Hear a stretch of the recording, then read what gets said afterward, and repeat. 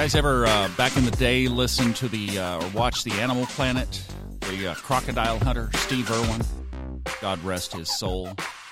I'm thinking of him this morning as I'm looking at this chart, because he would say, "Crikey, mate, we've never seen one quite like this before."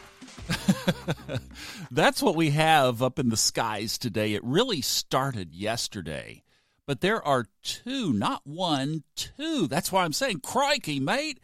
There are two of these patterns that you just don't see very often in a chart.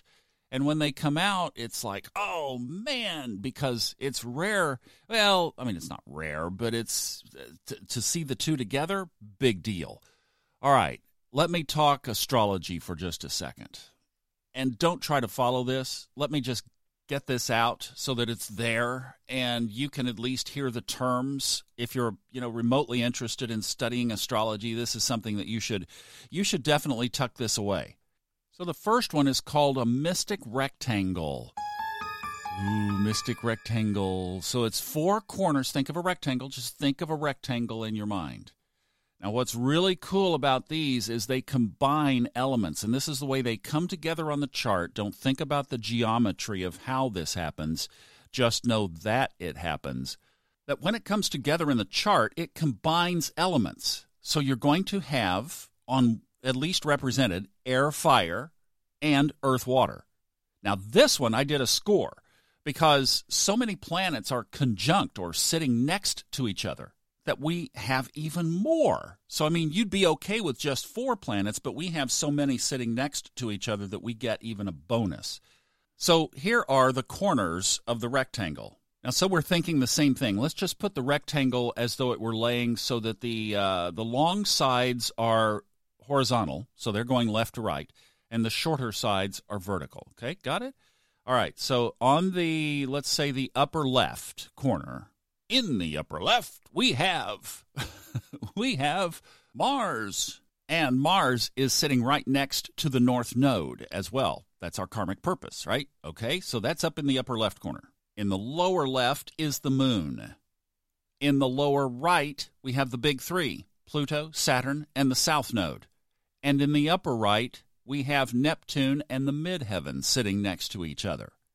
All right, so like I said, if that was too much information, and just that gets it all out. So those are the players. Now, if we go back to the elements, this is really interesting because this is a watery rectangle. We have 3 elements that are water: the Moon, Pluto, and Neptune. Now, I'm stretching a little on Pluto for you technical people because Pluto has technically not been assigned, but because of its modern rulership of Scorpio, let's go ahead and call it a water. I mean, it's, splitting hairs. Being a little too technical there. But so this is, I'm going to call this a watery rectangle. And then the earth element is Saturn and the fire element is Mars. So what you have with this is just a really cool, symmetric, synergistic, cooperative influence of all of this energy. I would call it spring-loaded karmic purpose. What do you want to accomplish? Energy. That's what I would say. Because you have Mars in there. You have the Moon reflecting yourself. You have the big 3 that are just looming everywhere for this whole year and beyond. And then you have Neptune. So it's just wow. I don't know if you can feel what all of that represents, but it just feels like, what it feels like to me is, I don't want to do anything today. I just want to sit with my journal and some meditative music and ponder my life. That's what it feels like. Now, you might have stuff to do, but that, it's like there's this just great, oh man, that you could just sit and bask in that meditative state and get downloads about what your life is supposed to be about. I'm going to do a podcast over on Subconscious Mind Mastery about this more, so look around this date range for a release, and I'm going to really drill down on something that Majana and I did over the weekend involving Native American history and Native American traditions. So we'll talk about that because I think there is something that comes into play there as well. All right, now the other element, and this is the one that has the yin-yang tension to it, the duality, is we have what's called a grand cross. Now, a grand cross is when you have 4 planets that are basically square to each other. So in this chart, you have a rectangle formation, and right there with it, just put a square right next to the rectangle. What are the players? The Moon, Jupiter, Neptune, and the Sun. And as we said before, the Neptune is sitting right next to the midheaven. So your career is involved in this. Again, the deep water of Neptune. Now Neptune here is a little cranky with Jupiter and the Sun.